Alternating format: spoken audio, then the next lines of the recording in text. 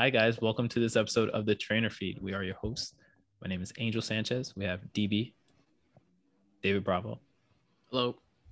And we have JD, Jacques Delager. What's going on, everybody? Buzzing for another episode. we got a guest on today. It's Jacques' boy. So, Jacques, you want an intro? Yeah. So, me and Renzo Romero. I've been following each other on Instagram for a while. He's based out in California, and he's been following us. He's been following our page, been following our podcast for a little while.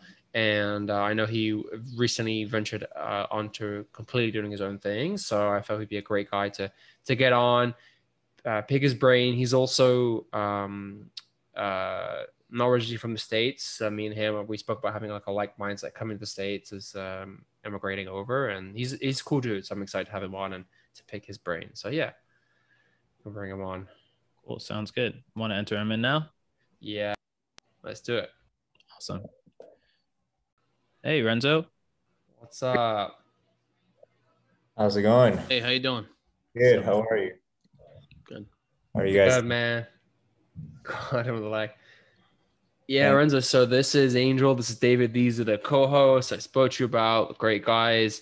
And Angel, David, this is Renzo. As I mentioned, we did jump on a call briefly the other day, but thank you so much for taking the time. I know based on the conversation you had, you have like a lot going on right now, right? Like you have things left, right, and every direction. Yeah, thank you for having me. I've been again following you guys for a little while and following the trainer feed Instagram since you guys kind of started it. So I feel really honored that you guys wanted to have me in the call. Thanks for following us as well. We appreciate that. No, yeah. Thank you. So I know originally you're from Peru, right? And yes. You came over, I want to say it was 13 to 15 years ago. Something like that, yeah. 13. Something like that, right? Yeah. And then tell us for our listeners who aren't familiar with you, how like immigrating over here to the States, and then how you end up finding yourself into training. How did that come about? I feel like for most trainers, just growing up, we were introduced to some type of sport, or we were just into fitness from a young age. And for me, I grew up playing competitive tennis, did a bit of martial arts here and there as well. And in Peru, soccer or football it's a huge thing. So I grew up. Football. We'll call it football. Yeah, I know most of the listeners are probably from the States, so likely, yeah. But yeah, so I grew up, playing sports, and it wasn't until I got injured playing football that I needed to start doing rehab and stuff like that. And I had a physical therapist / trainer who introduced me to like just resistance training and recovery and all that stuff. And then that's along the time where I started playing tennis competitively in Peru. And so that was kind of like the intro to the importance of training.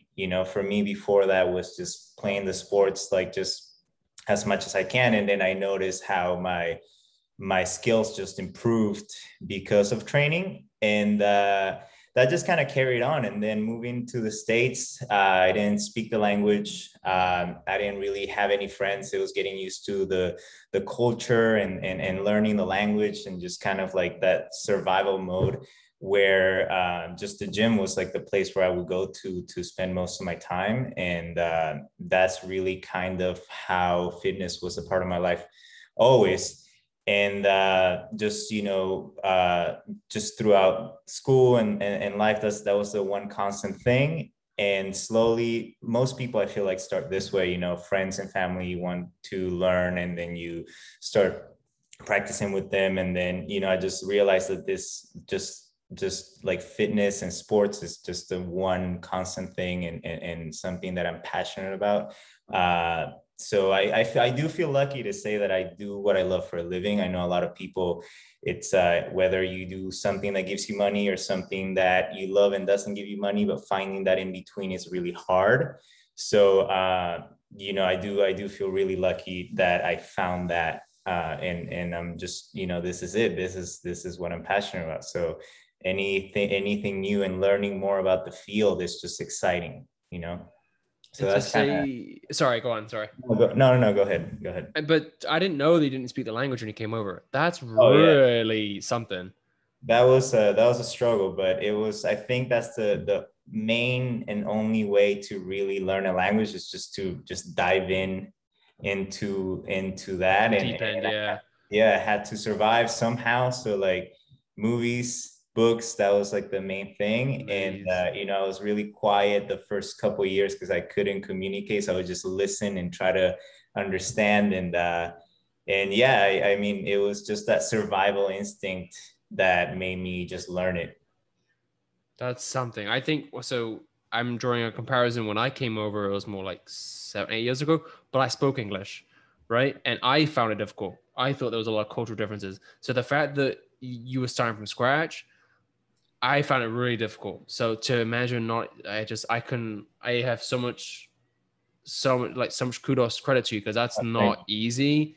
And then to now to be so fluent, like it takes time, right? But I think, as what you're saying, people that I've spoken to when they've gone abroad, they've dove in the deep end. And the movies is a really interesting thing, because I had coworkers that were, if they were Portuguese or Spanish and they came to the UK, they watch all the movies. But what was funny was their accents when they spoke English was American, even though they live in the UK. Oh, So that interesting. was kind of funny, because you're like, wait, why you got like a Portuguese American accent Right. sounding in England? So it's kind of funny. But I did want to go over. So you are with Equinox. You since left.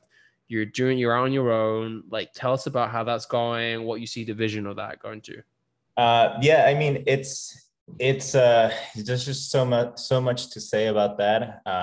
And from what I know, you guys are all still part of the company, right? And I have learned so much from that experience, and I was with the company for about 3 years, I think.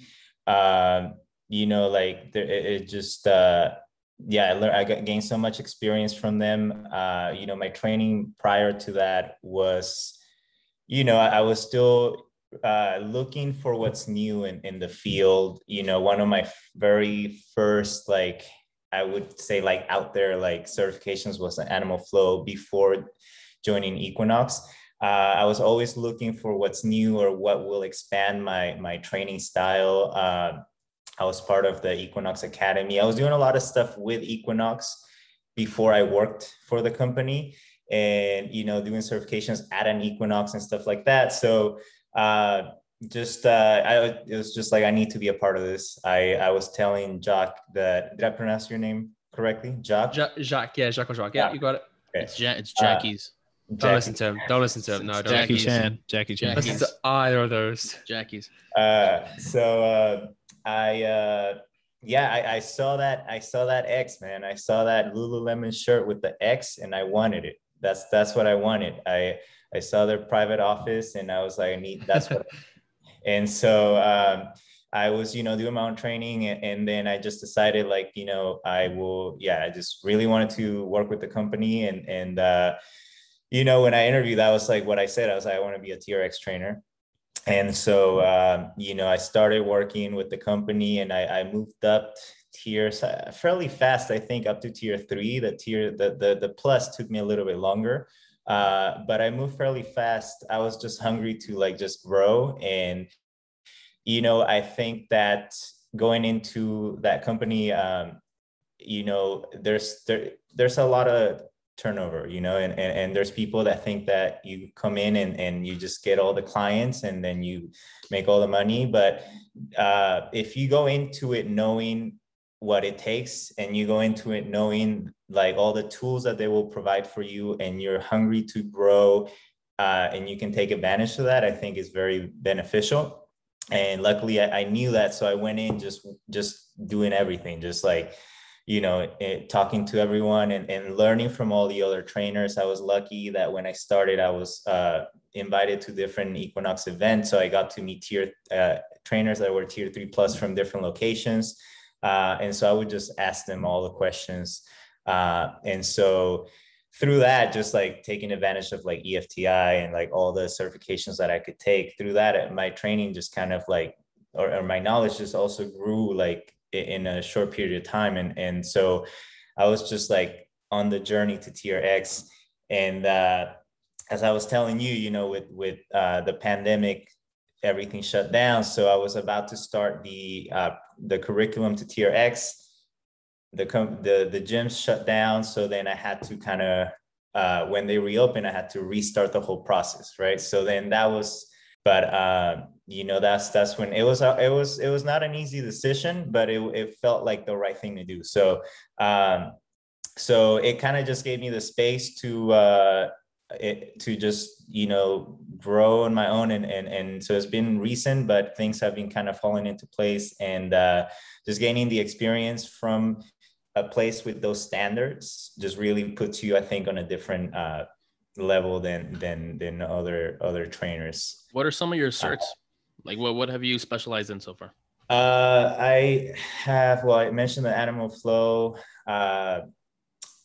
precision nutrition, stick mobility, kettlebell athletics, level 2, pain-free performance specialist, which is a great one. I highly recommend or if you haven't heard of that one, I highly recommend it. Mm-hmm. And then, I feel like I'm missing something. One of the big ones that I want to dive into is Anatomy Trains, and I did an intro to it, and it just kind of changed a lot for me just from the intro alone. So the course is longer, but that's it. It must be something, and yeah, that's pretty much it. I wanted to know about the stick mobility one. So yeah. I've seen a lot of ads about it, or a lot of brochures on it, but I wasn't sure. And then people were like, oh no, you don't want to do that because it's like stretching. And I was like, well, stretching is really important. And then some people were like, yeah, but you're going to pay like $300 for a stick. And then I was like, but I can't do that with a broom. So can you tell me a little bit about that, just from a personal note? And then we could talk about everything else. I want to know a little bit about that one. I've never heard those comments about stick mobility, but we got savages in our club. That's why I've heard worse things. And it's funny because I had other trainers. It's there's so many things to say about this, but I've had other trainers make fun of me because I would do animal flow with some clients and some and myself, and those trainers would be like the trainers that mainly belong to like a golf gym or something like that. And so in my opinion, the more diverse you are, and so firing those shots, let's go. I'm just saying, like, in my opinion, the more diverse you are and the more you understand, even if you don't use it, the more you understand, the better you'll be able to adapt to each client. There's so many clients that just like, they're so picky or hard to please. And the more tools in your toolbox, and this is something, we all learn, is like, the more you can, the better you can customize everything for them. So with the sticks, to be honest, it's one of the best certs that I've done. It's not only about stretching. The sticks is very hand in hand with FRC. And I know that Angel, right? Yeah. You're FRC certified. So I think that you would love it a lot. And the sticks focuses a lot on fascia lines and lengthening and strengthening fascia lines. Strengthening and joint health, as well as there's a lot of pails and rails and with the sticks, a lot of isometric stuff. It's really, like I said, it's a very useful tool and stuff that you can't do with a broomstick or anything else, because the sticks are made, they've been inspired from bamboo, so they can really like bend.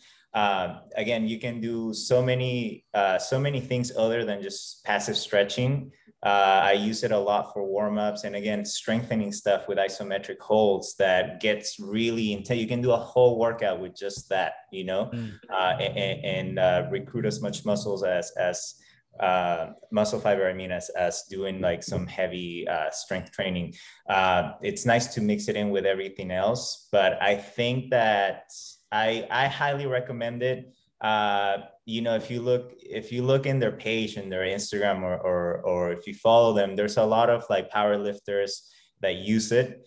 I think it's very useful. I've had very good experience with it, and it's expanded my training and my clients' training a lot.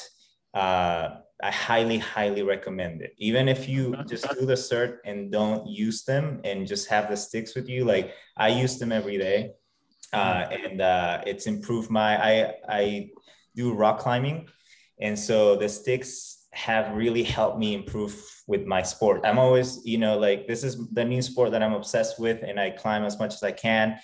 It just requires so much like mobility, strength, and different things that this is, like grip strength. And this is one of the reasons also why I found the sticks so, I was just so interested on the sticks, because one of the founders of the sticks, he climbs a lot.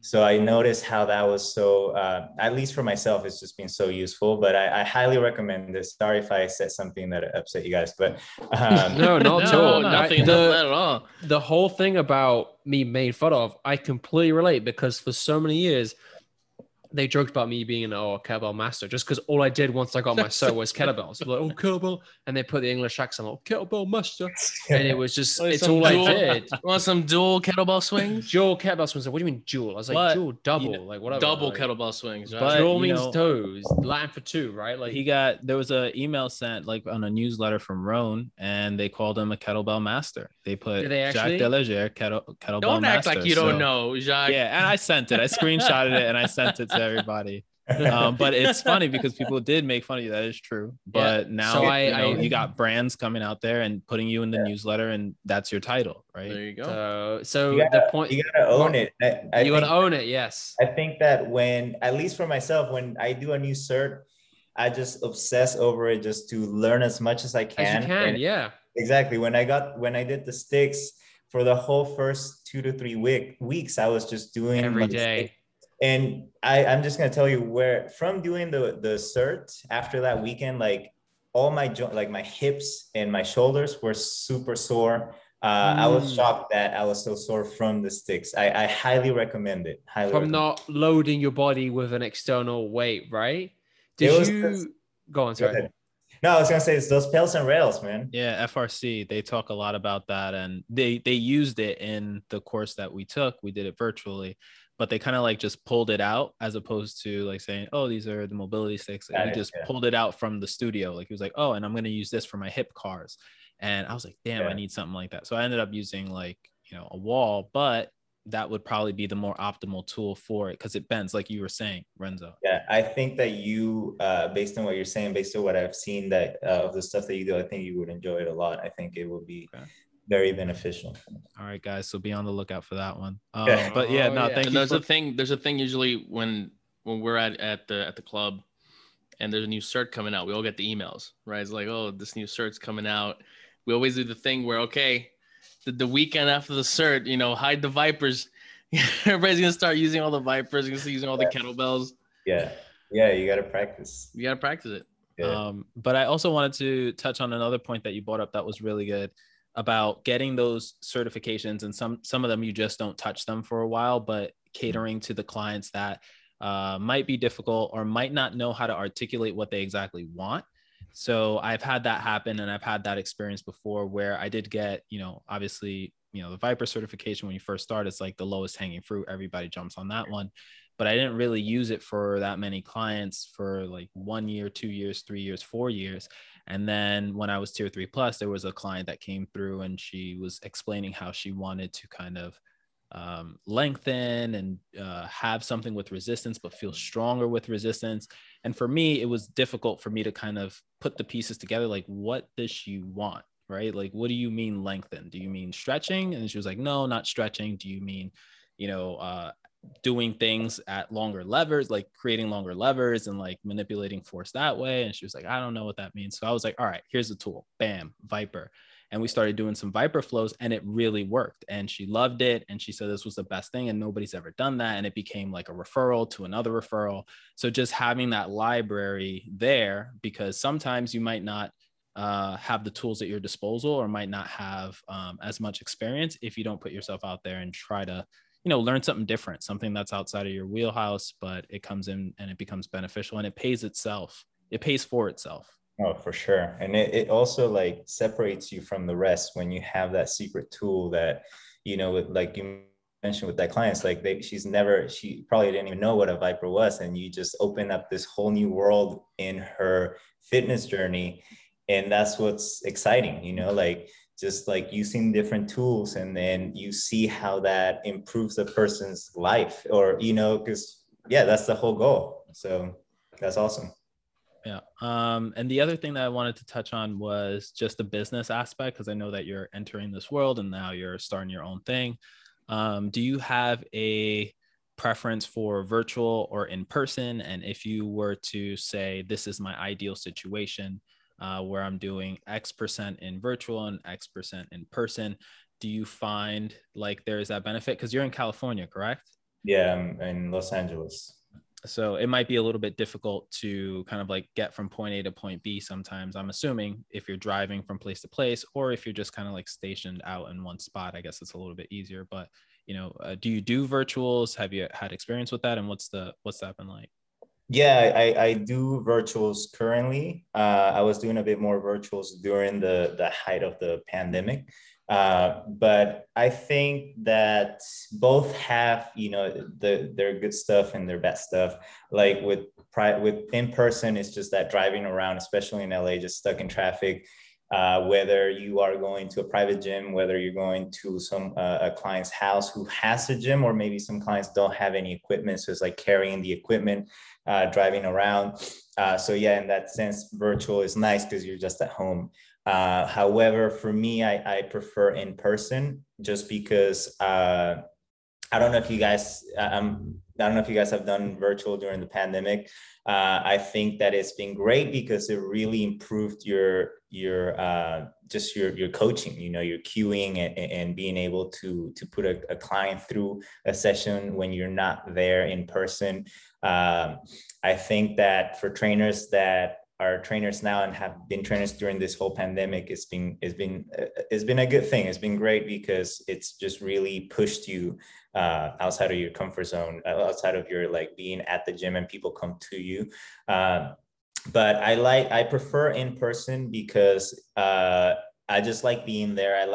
It's much more personable, just better when it comes to noticing things that you might have not noticed. Or, there's clients that you need to just help them rather than just telling them. I have clients that I'll virtually, I'll say something, and it's like they hear me, but it's not, they're not doing it, and I keep repeating it, or I find different ways of saying it, and it's not changing. So in person, you're able to grab a tool and put it somewhere that will help them kind of like understand what you're saying.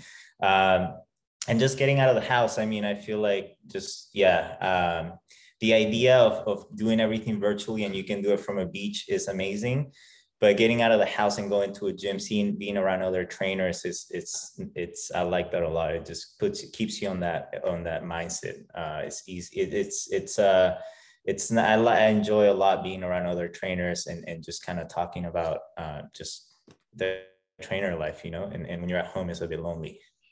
That is true. There are so many times where I just find myself staring at a wall in between sessions, and I'm just like, so how are we doing today? And the wall obviously does not respond back. No, but because of virtuals, it's had like an impact on me where when I do in-person stuff, I'm thinking more creatively about how I can optimize on those in-person sessions. And when I'm outside, I'm just thinking more about, can I do something more sports specific? Can I do something where we use more space? Can I do something where we really take advantage of me being able to see you from different angles? And I didn't really have that perspective prior to this whole pandemic because, I didn't do virtuals at all.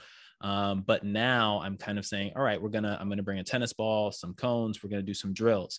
I'm going to have you do walking lunges as opposed to like, alternating forward lunges or something like that in one spot. Right.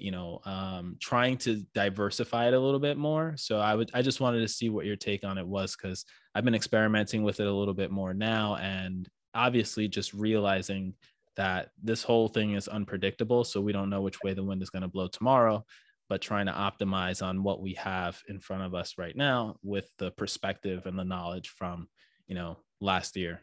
Yeah, no, yeah, you got to be prepared for anything. But yeah, I agree with you. I think that for me, it would be 80% in person, 20% virtual, something like that. Because sometimes it's nice to just like stay home, not have to drive around. Have you had more people prefer virtual now, especially with all the crap going on right now, or the resurgence of COVID?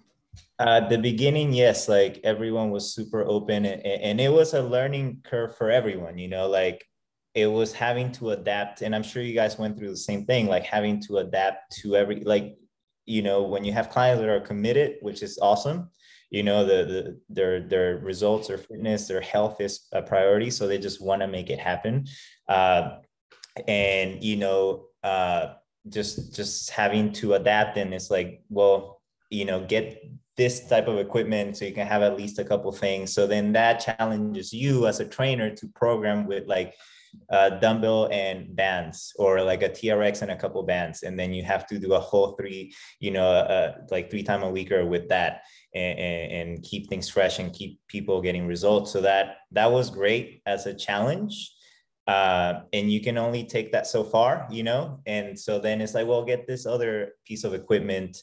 And so people are open for that. But once the restrictions started to relax a little bit, I've had a couple virtual clients that I train like 3 times a week, where they want to train one of those times in person. So slowly start.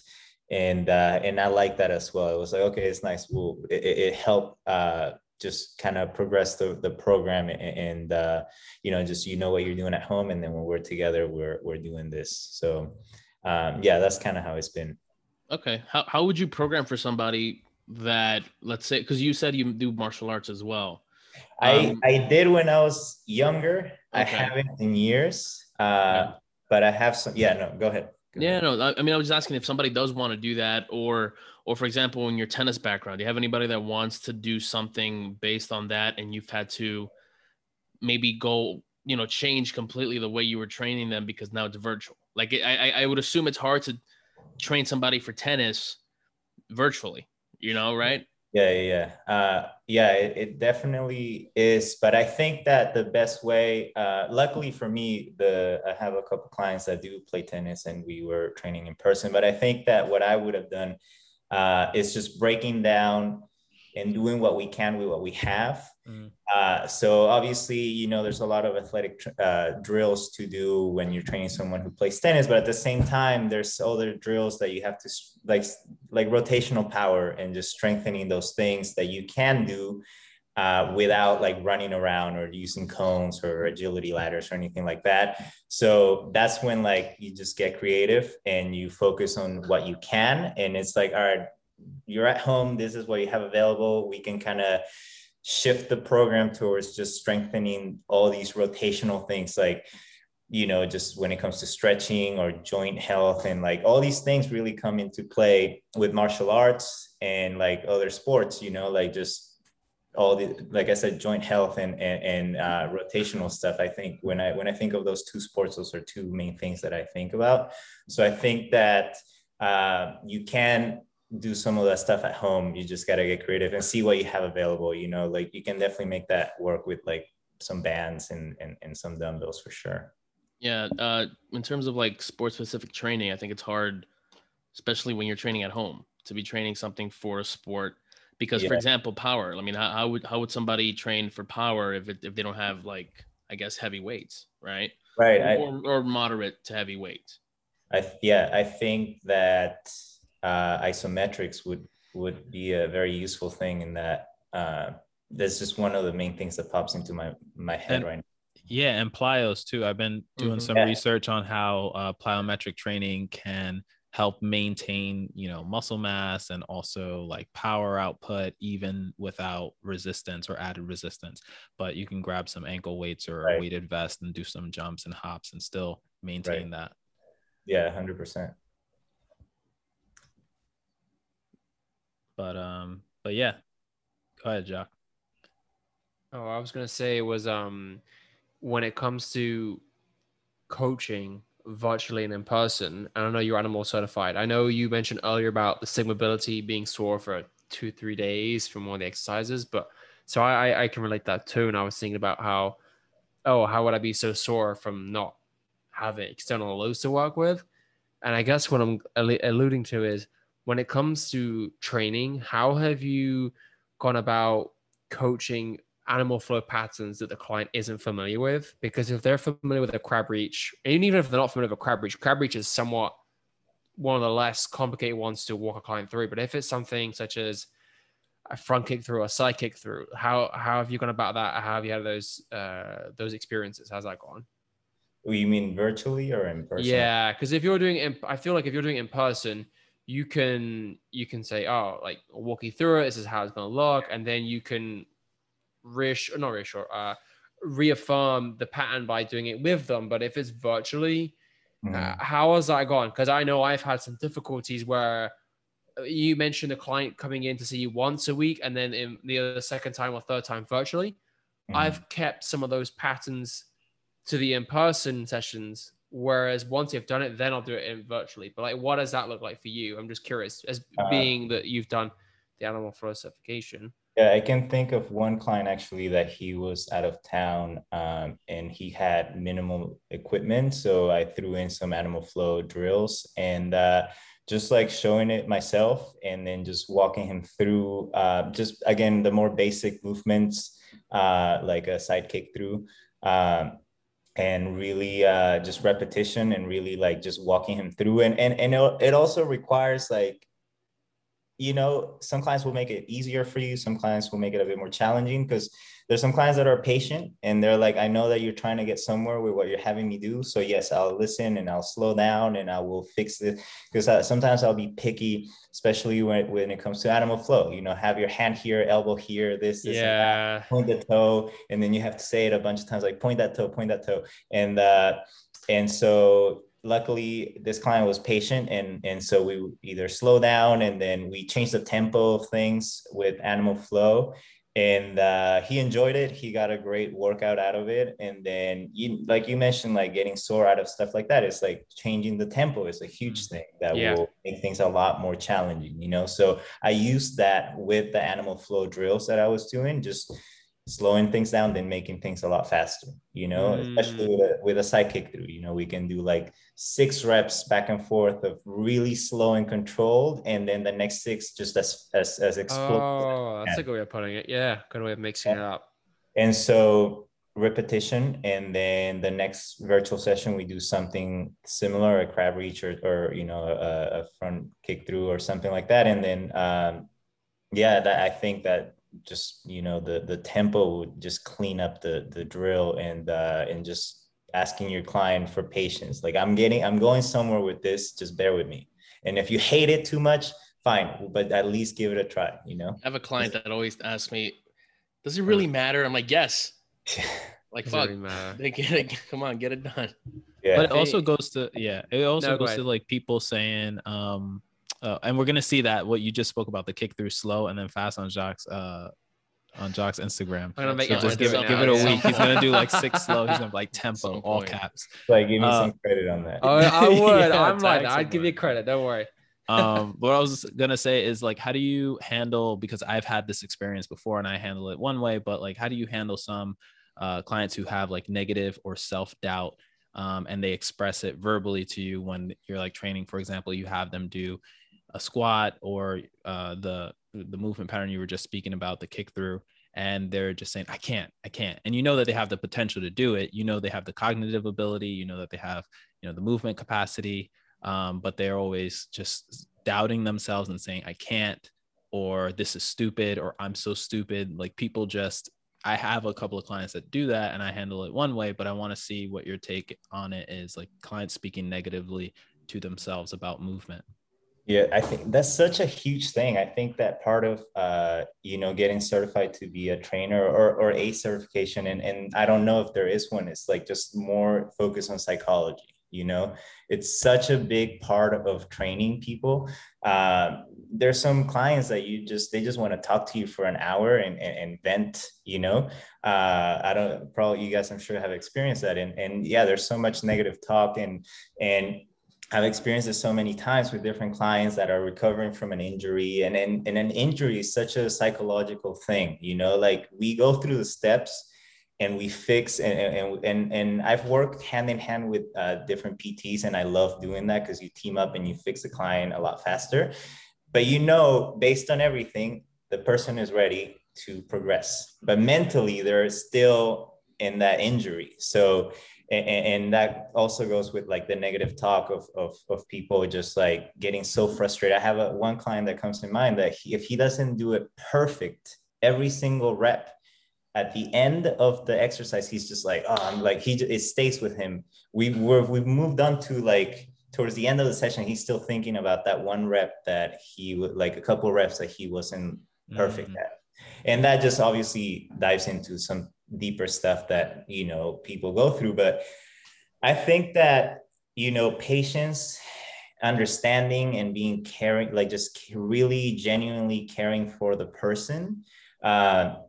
There's just so many different styles of training. There's just so many different trainers out there that, you just really have to be able to understand the person, who they are as a person, how they kind of think and how they feel, what triggers them, what doesn't, and how to talk to them, like just build rapport with them is just so important, so that when you hit those moments of like, they just like really frustrated with themselves, just knowing how to get them out of there with, again, everyone's different. So it's not like one phrase will work for everyone.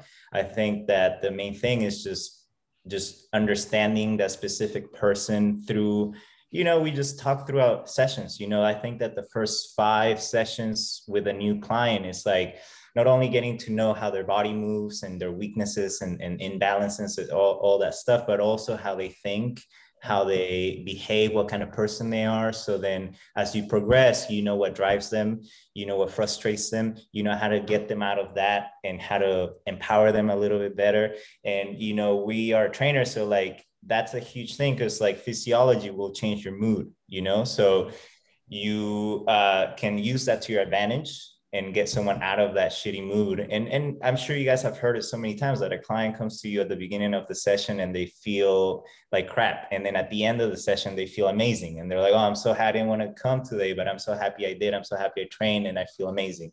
So that's just the physiology, and changing that and just makes them feel better. So just when it comes to, a client doing a move or a drill that they're having a hard time with that drill, it's like just being able to explain to them where they're at, what we need to fix, and where we're going for, and how it's good that they're struggling with that exercise, and use yourself as an example of some stuff that you struggle with and now you're good at, and how that's part of the process.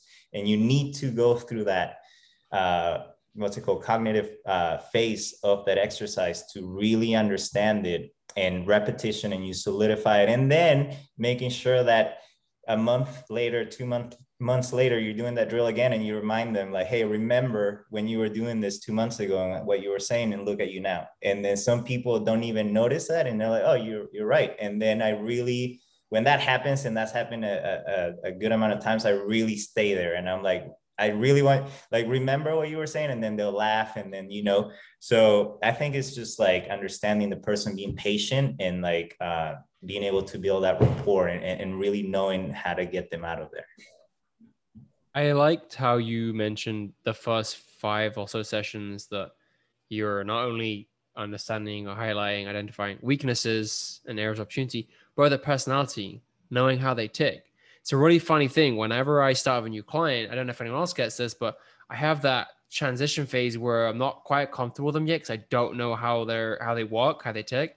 And once you get past maybe that 5 to 10 session period, and it's already been 2 months, that what their session is, what their stress levels are like, what their work levels are, that demand on family, if they have kids, what their all these habits, if you will, how it influences them, how they come into the session, how you mentioned with homework, how some just won't come in and do it by themselves. And then after 2 months, it's not that you can't change someone, but after 2 months, this is either never going to change, or this is going to take a lot more time for it to change. And you are learning about that with a person. And then going back to the point you made about knowing someone's weaknesses, your programming becomes so much more concise with a person. We always have a set of 7 patterns we're basing the workout with pretty much every client. But then once you get to work with them, you feel that, okay, this person, whether it's the shoulder impingement, so the upper body training is more mobility and the lower body is more of the loading, or whatever it is. But I'm so glad you mentioned that, because it's probably not something that the textbooks prepare you for, or the certifications may delve into. But when you're learning to become a trainer in certifications, there's maybe not enough, or maybe there's not enough that we know about. It's obviously not well known enough for all of us, or for the whole training industry to be aware of before you go into training, is working with the personalities, or working with the emotional side of training, right? Whether it's the demand of how training is on their body, whether it's the personalities, but all walks of life. And I'm really interested. I'm really glad you mentioned that, the psychological part, because you said some people, they want to talk to someone sometimes, right? And sometimes you have to make them do the movement because you could be there all day. Yeah. That's some experiences I'm sure you've had as well as us three, that kind of even that kind affects of Olympians. It's crazy. Like mental health with, I was just like, watching a Simone Biles. documentary. It's insane. Yeah, I was watching a documentary on that last night on HBO, narrated by Michael Phelps, and how so many Olympians commit suicide because of the post-Olympic depression that we don't know about. And I forget the name, but look it up on HBO. It's just interesting. I mean, you could imagine it, right? I mean, you're like at the top of your game. You're like the elite of the elite, and then you get second place. And you get people that are like, "Oh, well, you didn't win." Or it's You're also like, "Well, I got second place," and they're like, "No, you didn't get gold." It's also like training 4 years every single day of their lives for this one day, and then they win, and then there's some stuff going after that, but after then it's like, what do I do now? Like besides, go ahead. No, I was just going to say there's a couple of people who I know, and one or two of them are my clients, that work with athletes and specialize in helping them grow from their retirement of their sport, because sometimes they just do the sport and they've been doing it all their lives, and then after they get all the accolades or whatever accolades they were going to collect for their career, and that stops, then they just don't have anything that they feel like is worth living for, because for their whole life they've been striving for the gold and to be on the pedestal and to have those post-game interviews. Like, people don't do post-game interviews for regular people, right? Nobody's asking you, so how was your day today? What did you do today? What could you have done better in this situation? Like, that doesn't happen, and all that just stops. And then after that stops, it's like, it's hard on the psyche for people to try to grow from there. So it is I think it's a growing field, and we're going to learn a lot more. And hopefully, part of it is just societal. I think a huge part of it is how much pressure we place on them just by watching the news feeds, refreshing them, tagging them on things.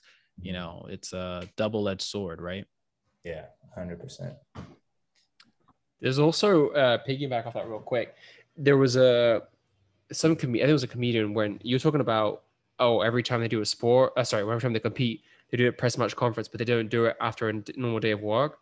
Someone was comparing the athletes, when like, oh, they always seem so somber or disinterested, and someone said, well, you imagine every time after your 9-to-5 job, you coming home and giving a report as to how the day went, you'd pretty much give the same sort of feedback, like, oh, this is okay, this could have been better, and it was like, when you think about it, I was like, yeah, that's kind of, no one would be interested, but if you came home every single day from your 9-to-5 job, like, yeah, that's went well, started off quite well, and then at 12 o'clock kind of fell apart, like, that's kind of what it would sound like, and it's kind of crazy to think that, yeah, that would be really weird, but that's when you paint the picture, you start to think, because we criticize athletes in that respect, or at least there's been criticism for that in that realm of the sport.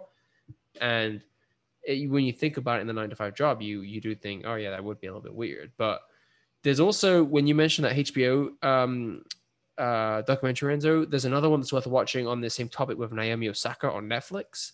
And have you seen that one? I haven't, but I want to. Yeah, I started watching it, and it's really eye-opening, because she obviously came out of the French Open. I think it was when it was 2 months ago, about, or maybe almost 3 now, when she pulled out.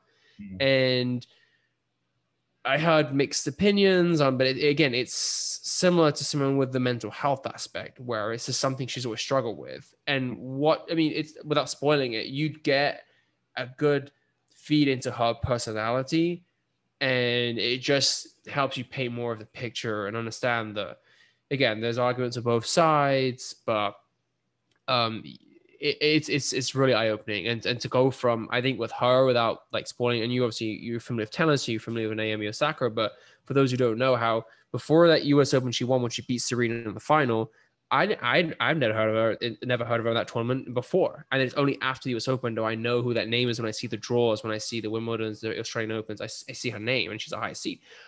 And that's, I think, what she said was something that pressure changes. You go from not being known to not only just winning, but being a US favorite at the Open. In that style as well. That was one hell of a final. But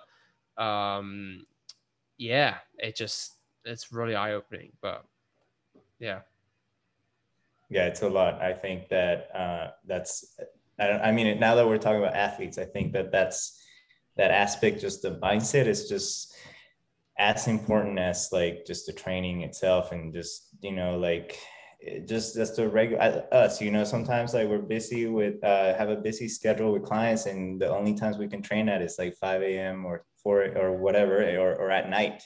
And at that point you really don't want to train. So nope. Imagine like, an Olympian, like what they have to go through. So that's huge. There was breakdowns of what Michael Phelps's daily calorie intake. I think at one point he was training, it was like 8,000 calories or something. And then you're obviously familiar with Nadal. I remember reading, and this is probably in the mid 2000s or early 2010s, and they broke down his off-season schedule, and it was something along the lines of 4 hours, 8-hour days, where it was 4 hours in the gym, 4 hours on the court, something crazy. And I mean, you say 4 hours in the gym, but we all know his personality, his intensity. So 4 hours on the court in the gym isn't just 2 hours of mobility. Whereas I'm sure it's a good amount of time to do mobility if you're moving all day, but 8 hours a day, and it's not intense. It's really intense. I mean, that's you see a lot. It is, That's a lot. But tennis is interesting, right, Renzo? Where even though you have that month off technically in December, the players are all really getting ready for the next season, aren't they? They're all, so time off is not I don't know, it's not a long-lasting thing in the tennis world, and you travel so much, right? When you go to, it's a lot. I feel like there's so much that we don't know, Yeah. So it's hard.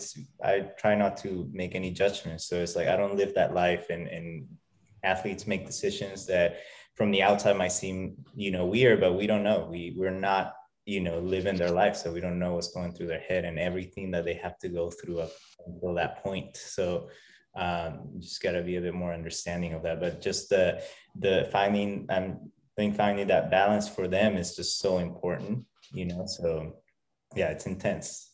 It's that time zone change, that climate change, time zone change, different foods, you're constantly traveling. There was a really interesting I think Songa, the French guy, was asked about doping in the sport, if he thought it was involved, and he said that I don't think it would be much of an edge because of all those other factors you were just talking about. Like, so it's not as if when sports that say you're based in the US, and yes, you play on the road, you play at home, but it's pretty much games are either this time, that time, and it's on set days. Whereas when we speak about the tennis, like, yeah, for 2 months you're in Europe playing on clay, right? Then you go to grass. Then you go to the US in the summer on the hard courts. Then you go to Asia before you go prepare. There's just so many factors that I don't know if that would be. I don't know, it's kind of like off topic, but I thought it was quite interesting that in sports, when you talk about enhancing performance, yes, you're trying to enhance the performance on the core, but all those other factors, which kind of tie into our clients really, when you get to know them, we tie in all those factors off the court. Outside the gym, It's so much, right? That initial conversation of how did you sleep last night? Oh, I felt I didn't sleep. My kid was like, my 2-month-old like cried all night long. Could be all month long as well, but all night long. And you're thinking, okay, like that program is okay. PR front squats might not be the best thing today, and You've just described one of my clients that in a nutshell. Wow. Yeah, every single I train him. That's one of the ones I train virtually and in person. But every single session, at the beginning, obviously just checking in, like how'd you sleep, how's your body feeling, all that stuff. So every single session is like, yeah, my kid came into our bed last night and I just didn't sleep at all. So no, but it's important to him to train, and that's his hour to get his put into himself. And so it's just constantly, I have a format for him, but it's constantly modifying depending on how he slept. That's like one of the biggest things. And that's one client that I recommend. I'm like, if you can take a power nap in the middle of the day, do it, or like if he can take a day off to like sleep in, because it's so hard for him to get quality sleep. So with him, it's just a lot of modifying, or just kind of like seeing how every single session is, and adapting to it. Going from there. No, it's part of the deal with clients, right? Adjusting to how they're feeling. Renzo, thank you so much for joining us. We really want to respect your time. For our listeners, where can they reach out, find out more about you? Like, what platforms are you available on? I am not the best at social media, so I can only handle one at a time. And right now it's Instagram, and it's at coach_Renz, or my website is coachrenzlp.com. Those are really the main two platforms. Nice. Cool. Thank you. We'll pop those in on when we drop your episode. So thank you so much for joining us, man. This has been an absolute blast. Thank you for having me, and I'm excited to see where you guys take this. And I definitely looking forward to maybe being a guest in the future once we're all in different places. Funny you say that. We do want to come to the West Coast and do a little trainer feed tour. So whenever this nonsense is, they're laughing. We're dead serious about doing a tour. We're going to do a Perform Better when that stuff goes running again. Training feed tour. We're going out west. No, reach out, and if I'm ever in New York, I'll also reach out. Yeah, 100%, man. We want to do some of these in person. So if you're ever in New York, hopefully we can do in person. That'd be awesome. Yeah, for sure. Cool, man. Thank you. Such a pleasure, man. Take care, man. Talk to you soon. Right. Thanks, brother. Bye. Cool. Great episode. That was awesome. So we'll wrap it up here. Guys, it's been good. And we'll catch you in the next one. Stay cool, guys. Peace.